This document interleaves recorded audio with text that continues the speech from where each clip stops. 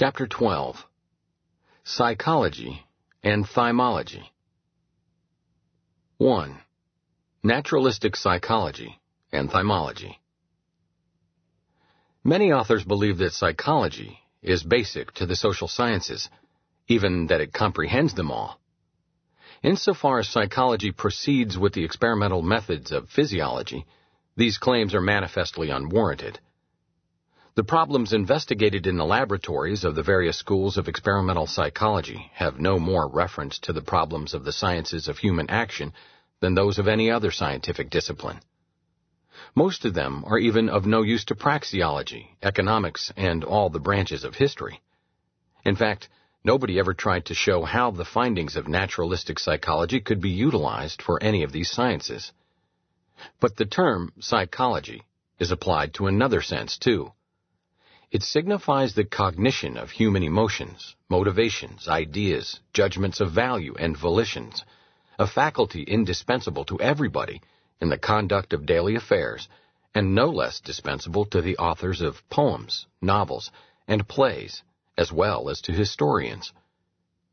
Modern epistemology calls this mental process of the historians the specific understanding of the historical sciences of human action. Its function is twofold.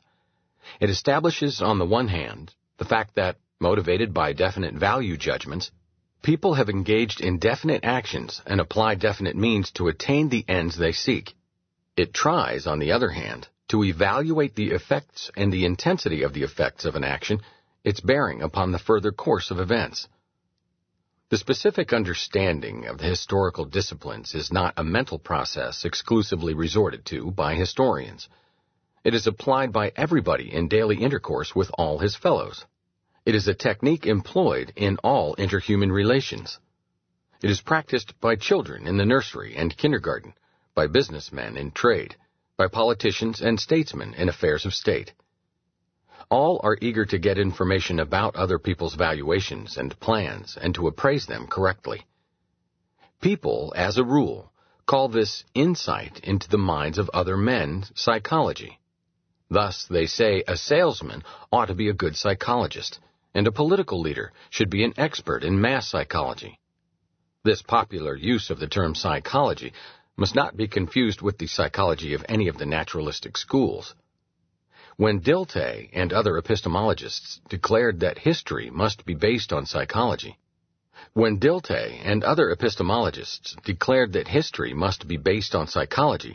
what they had in mind was this mundane or common-sense meaning of the term. To prevent mistakes resulting from the confusion of these two entirely different branches of knowledge, it is expedient to reserve the term psychology for naturalistic psychology, and to call the knowledge of human valuations and volitions thymology. Some writers, for instance, Santayana, employed the term literary psychology.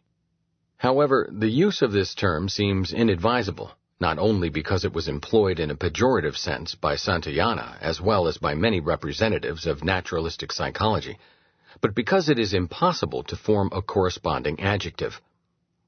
Thymology is derived from the Greek, which Homer and other authors refer to as the seat of the emotions, and as the mental faculty of the living body by means of which thinking, willing, and feeling are conducted. Thymology is on the one hand an offshoot of introspection, and on the other a precipitate of historical experience. It is what everybody learns from intercourse with his fellows. It is what a man knows about the way in which people value different conditions, about their wishes and desires, and their plans to realize these wishes and desires. It is the knowledge of the social environment in which a man lives and acts, or, with historians, of a foreign milieu about which he has learned by studying special sources. If an epistemologist states that history has to be based on such knowledge as thymology, he simply expresses a truism.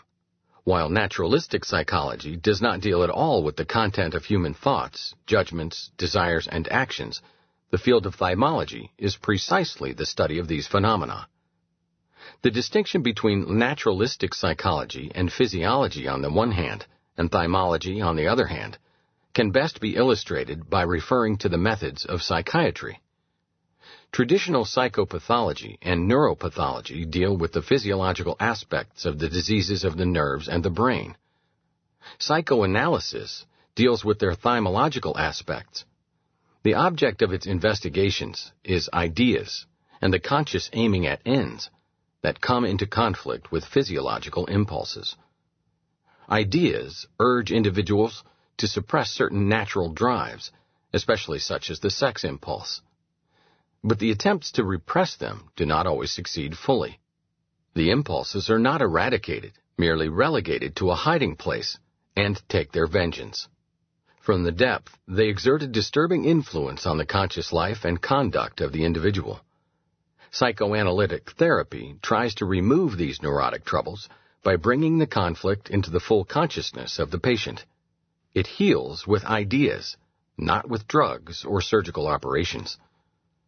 It is customary to assert that psychoanalysis deals with irrational factors influencing human conduct. This statement needs interpretation in order to prevent confusion.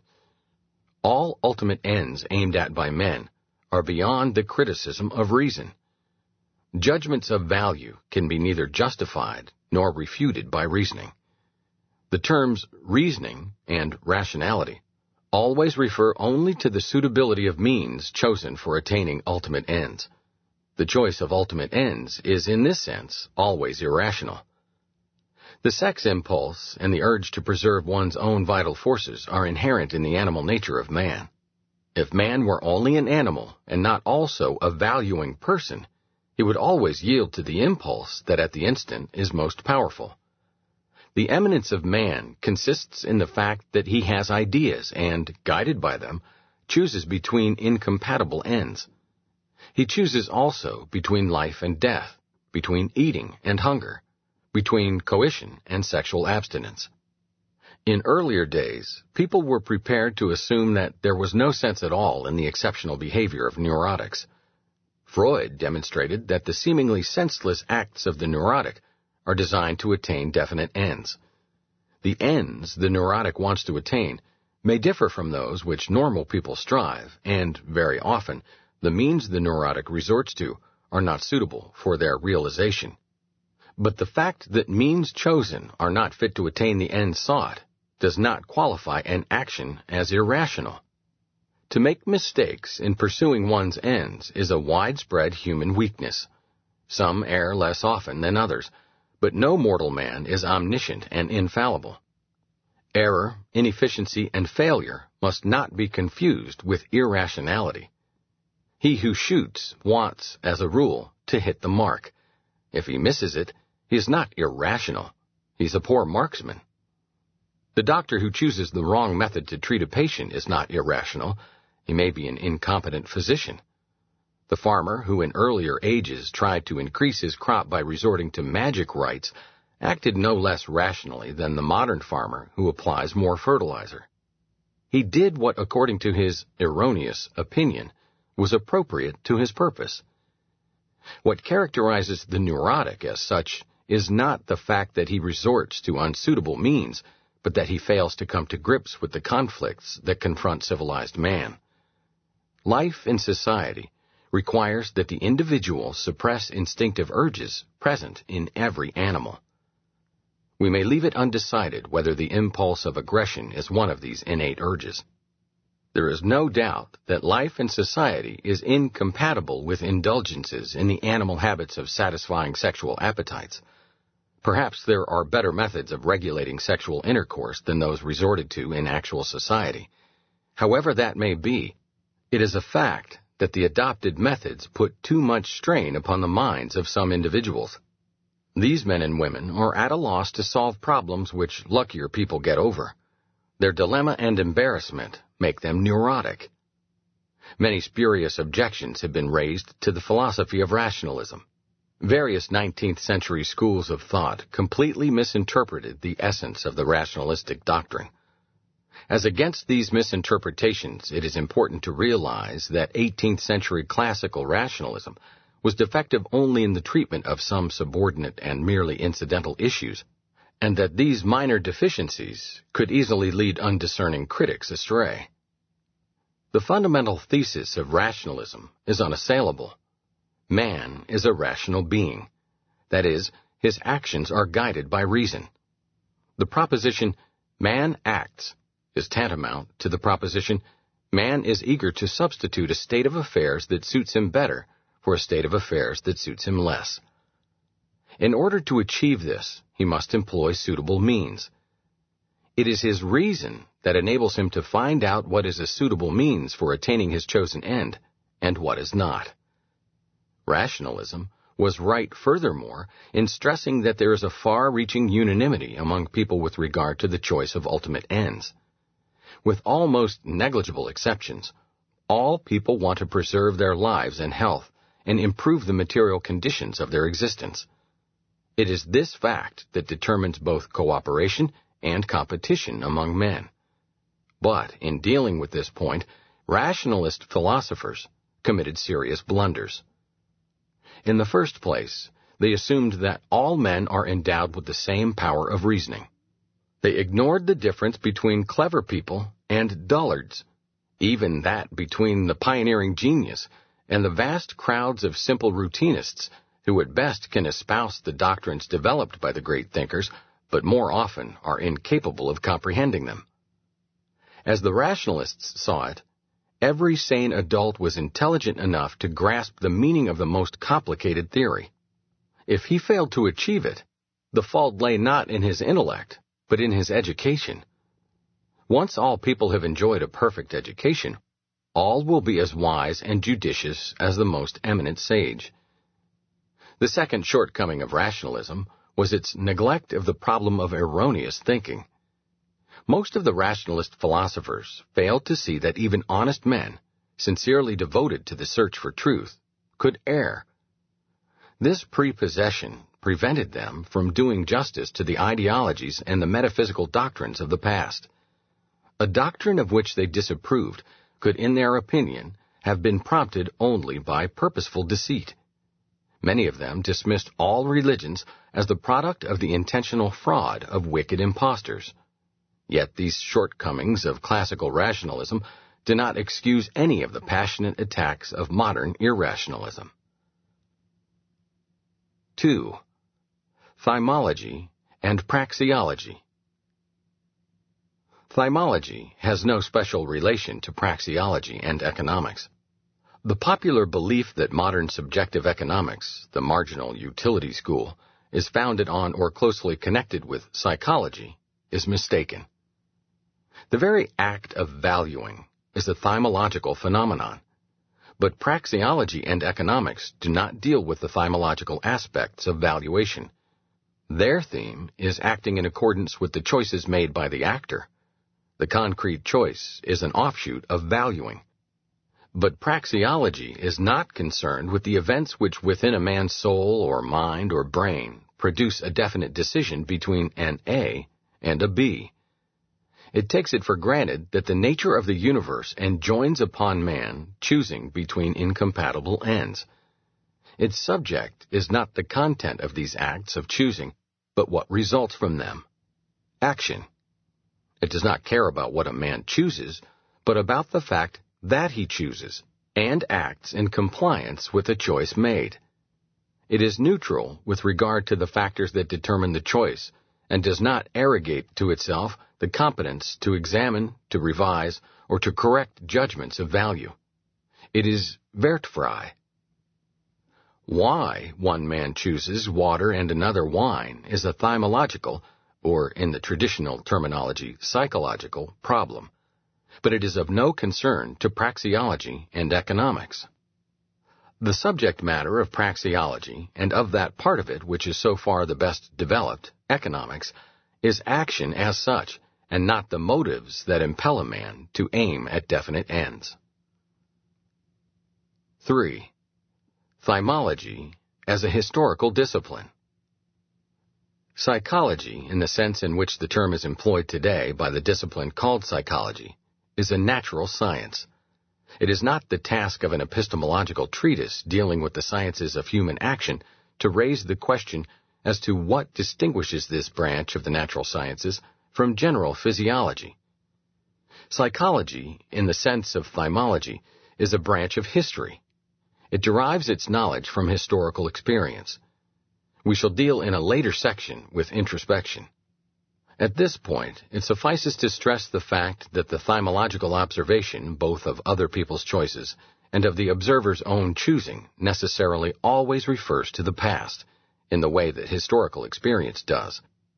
There is no method available which would produce in this field something analogous to what the natural sciences consider an experimentally established fact. All that thymology can tell us is that in the past, definite men or groups of men were valuing and acting in a definite way. Whether they will in the future value and act in the same way remains uncertain. All that can be asserted about their future conduct is speculative anticipation of the future based on the specific understanding of the historical branches of the sciences of human action. There is no difference in this regard between the thymology of individuals and that of groups. What is called Volcker psychology and mass psychology, too, are historical disciplines. What is called a nation's character is at best the traits displayed by members of that nation in the past. It remains uncertain whether or not the same traits will manifest themselves in the future, too. All animals are endowed with the impulse of self-preservation. They resist forces detrimental to their survival. If attacked, they defend themselves or counterattack or seek safety in flight. Biology is in a position to predict, on the basis of observation of the behavior of various species of animals, how a healthy individual of each species will respond to attack.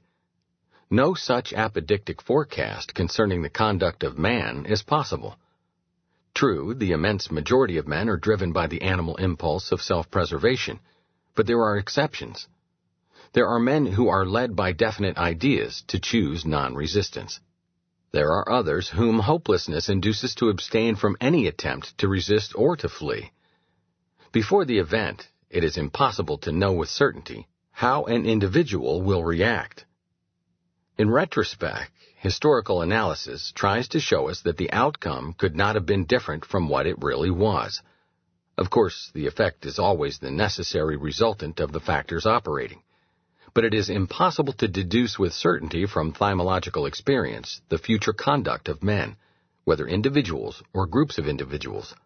All prognostications based on thymological knowledge are specific, understanding of the future as practiced daily by everyone in their actions and especially also by statesmen, politicians, and businessmen. What thymology achieves is the elaboration of a catalog of human traits. It can moreover establish the fact that certain traits appeared in the past as a rule in connection with certain other traits, but it can never predict in the way the natural sciences can. It can never know in advance with what weight the various factors will be operative in a definite future event. 4. History and fiction. History tries to describe past events as they really happened. It aims at faithful representation. Its concept of truth is correspondence with what was once reality. Epic and dramatic fiction depict what is to be considered true from the point of view of thymological insight, no matter whether the story told really happened or not. It is not our task to deal with the effects the author wants to bring about by his work and with its metaphysical, aesthetic, and moral content. Many writers seek merely to entertain the public. Others are more ambitious. In telling a story, they try to suggest a general view of man's fate, of life and death, of human effort and suffering, of success and frustration. Their message differs radically from that of science as well as from that of philosophy. Science, in describing and interpreting the universe, relies entirely upon reason and experience. It shuns propositions which are not open to demonstration by means of logic, in the broadest sense of the term that includes mathematics and praxeology, and experience. It analyzes parts of the universe without making any statements about the totality of things. Philosophy tries to build upon the foundations laid by science, a comprehensive worldview. In striving after this end, it feels itself bound not to contradict any of the well-founded theses of contemporary science. Thus, its path too is confined by reason and experience. Poets and artists approach things and problems in another mood. In dealing with a single aspect of the universe, they are always dealing with the whole. Narration and description, the portrayals of individual things and of particular events, is for them only a means. The essential feature of their work is beyond words, designs, and colors. It is in the ineffable feelings and ideas that activated the creator and moved the reader and spectator. When Konrad Ferdinand Meyer described a Roman fountain, and Rainer Maria Rilke a caged panther, they did not simply portray reality. They caught a glimpse of the universe. In Flaubert's novel, it is not Madame Bovary's sad story that is a primary concern. It is something that reaches far beyond the fate of this poor woman. There is a fundamental difference between the most faithful photograph and a portrait painted by an artist. What characterizes a work of literature and art as such is not its reporting of facts, but the way it reveals an aspect of the universe and man's attitude toward it. What makes an artist is not experience and knowledge as such. It is his particular reaction to the problems of human existence and fate. It is Erlebnis, a purely personal response to the reality of his environment and his experience. Poets and artists have a message to tell, but this message refers to ineffable feelings and ideas. It is not open to utterance in an unambiguous way precisely because it is ineffable. We can never know whether what we experience, Erleben, in enjoying their work is what they experienced in creating it, for their work is not simply a communication. Apart from what it communicates, it stirs up in the reader and spectator feelings and ideas which may differ from those of its author. It is a hopeless task to interpret a symphony, a painting, or a novel. The interpreter, at best, tries to tell us something about his reaction to the work. He cannot tell us with certainty what the creator's meaning was or what other people may see in it. Even if the creator himself provides a commentary on his work, as in the case of program music, this uncertainty remains. There are no words to describe the ineffable. What history and fiction have in common is the fact that both are based on knowledge concerning the human mind. They operate with thymological experience. Their method of approach is the specific understanding of human valuations, of the way people react to the challenge of their natural and social environment. But then their ways part. What the historian has to tell is completely expressed in his report. He communicates to the reader all he has established. His message is exoteric. There is nothing that would go beyond the content of his book as intelligible to competent readers. It may happen that the study of history, or for that matter also the study of the natural sciences, rouses in the mind of a man those ineffable thoughts and views of the universe as a whole, which are the mark of the empathic grasp of totality. But this does not alter the nature and character of the historian's work. History is unconditionally the search after facts and events that really happened. Fiction is free to depict events that never occurred. The writer creates, as people say, an imaginary story. He is free to deviate from reality. The tests of truth that apply to the work of the historian do not apply to his work. Yet his freedom is limited. He is not free to defy the teachings of thymological experience. It is not a requirement of novels and plays that the things related should really have happened. It is not even necessary that they could happen at all. They may introduce heathen idols, fairies, animals acting in human manner, ghosts, and other phantoms. But all the characters of a novel or a play must act in the thymologically intelligible way. The concepts of truth and falsehood as applied to epic and dramatic works refer to thymological plausibility. The author is free to create fictitious persons and plots, but he must not try to invent a thymology, psychology, different from that derived from the observation of human conduct. Fiction, like history, does not deal with average man or man in the abstract or general man, but with individual men and individual events. Yet even here there is a conspicuous difference between history and fiction. The individuals with whom history deals may be and often are groups of individuals, and the individual events with which it deals are events that affected such groups of individuals.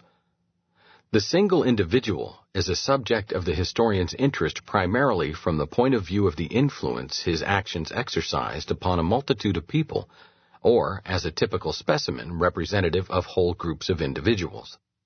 The historian does not bother about other people. But for the writer of fiction, it is always only the individual as such that counts, no matter what his influence upon other people or whether or not he is to be considered typical. This has been entirely misunderstood in some doctrines about literature developed in the second part of the 19th century. The authors of these doctrines were misled by contemporary changes in the treatment of history, while older historians wrote chiefly about great men and affairs of state. Modern historians shifted to the history of ideas, institutions, and social conditions.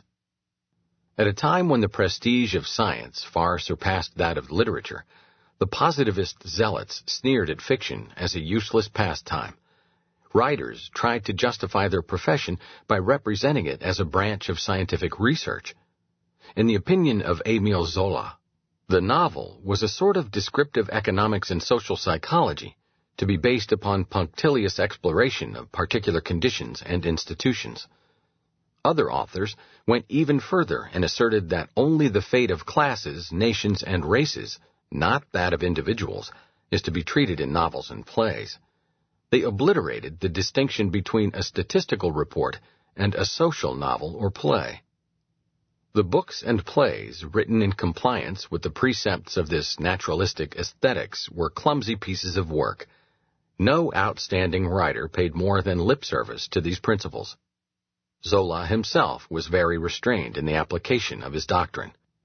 The theme of novels and plays is individual man as he lives, feels, and acts, and not anonymous collective wholes. The milieu is the background of the portraits the author paints. It is the state of external affairs to which the characters respond by moves and acts. There is no such thing as a novel or play whose hero is an abstract concept, such as a race, a nation, a caste, or a political party. Man alone is the perennial subject of literature, individual, real men as he lives and acts. The theories of the a prioristic sciences, logic, mathematics, and praxeology, and the experimental facts established by the natural sciences can be viewed without reference to the personality of their authors. In dealing with the problems of Euclidean geometry, we are not concerned with the man Euclid, and may forget that he ever lived. The work of the historian is necessarily colored by the historian's specific understanding of the problems involved. But it is still possible to discuss the various issues implied without referring to the historical fact that they originated from a definite author. No such objectivity is permitted in dealing with works of fiction. A novel or a play always has one hero more than the plot indicates. It is also a confession of the author and tells no less about him than about the persons in the story. It reveals his innermost soul. It has sometimes been asserted that there is more truth in fiction than in history. Insofar as the novel or play is looked upon as a disclosure of the author's mind, this is certainly correct. The poet always writes about himself, always analyzes his own soul. 5. Rationalization. The thymological analysis of man is essential in the study of history. It conveys all we can know about ultimate ends and judgments of value. But as has been pointed out earlier, it is of no avail for praxeology and of little use in dealing with the means applied to attain ends sought. With regard to the choice of means, all that matters is their suitability to attain the end sought. There is no other standard for appraising means. There are suitable means and unsuitable means. From the point of view of the actor, the choice of unsuitable means is always erroneous, an inexcusable failure. History is called upon to explain the origin of such errors by resorting to thymology, and the specific understanding. As man is fallible, and the search after appropriate means is very difficult, the course of human history is, by and large, a series of errors and frustration. Looking back from the present state of our knowledge, we are sometimes tempted to belittle past ages and boast of the efficiency of our time. However, even the pundits of the atomic age are not safe against error. Shortcomings in the choice of means and in acting are not always caused by erroneous thinking and inefficiency. Frequently, frustration is the result of irresoluteness with regard to the choice of ends. Wavering between various incompatible goals, the actor vacillates in his conduct of others. Indecision prevents him from marching straight toward one goal. He moves to and fro. He goes now toward the left, then toward the right. Thus, he does not accomplish anything. Political, diplomatic, and military history has dealt amply with this type of irresolute action in the conduct of affairs of state. Freud has shown what role in the daily life of the individual subconscious repressed urges play in forgetting, mistakes, slips of the tongue or the pen, and accidents. A man who is obliged to justify his handling of a matter in the eyes of other people often resorts to a pretext. As the motive of his deviation from the most suitable way of procedure, he ascribes another reason than that which actually prompted him. He does not dare to admit his real motive because he knows that his critics would not accept it as a sufficient justification. Rationalization is the name psychoanalysis gives to the construction of a pretext to justify conduct in the actor's own mind. Either the actor is loath to admit the real motive to himself, or he is not aware of the repressed urge directing him. He disguises the subconscious impulse by attaching to his actions reasons acceptable to his superego. He is not consciously cheating and lying. He is himself a victim of his illusions and wishful thinking. He lacks the courage to look squarely at reality. As he dimly surmises that the cognition of the true state of affairs would be unpleasant, undermine his self-esteem, and weaken his resolution, he shrinks from analyzing the problems beyond a certain point. This is, of course, a rather dangerous attitude, a retreat from an unwelcome reality into an imaginary world of fancy that pleases better. A few steps further in the same direction may lead to insanity. However, in the lives of individuals, there are checks that prevent such rationalizations from becoming rampant and wreaking havoc. Precisely because rationalization is a type of behavior common to many, people are watchful and even often suspect it where it is absent. Some are always ready to unmask their neighbors' sly attempts to bolster their own self-respect. The most cleverly constructed legends of rationalization cannot in the long run withstand the repeated attacks of debunkers. It is quite another thing with rationalization developed for the benefit of social groups. That can thrive luxuriantly because it encounters no criticism from the members of the group, and because the criticism of outsiders is dismissed as obviously biased. One of the main tasks of historical analysis is to study the various manifestations of rationalization in all fields of political ideologies. 6. Introspection.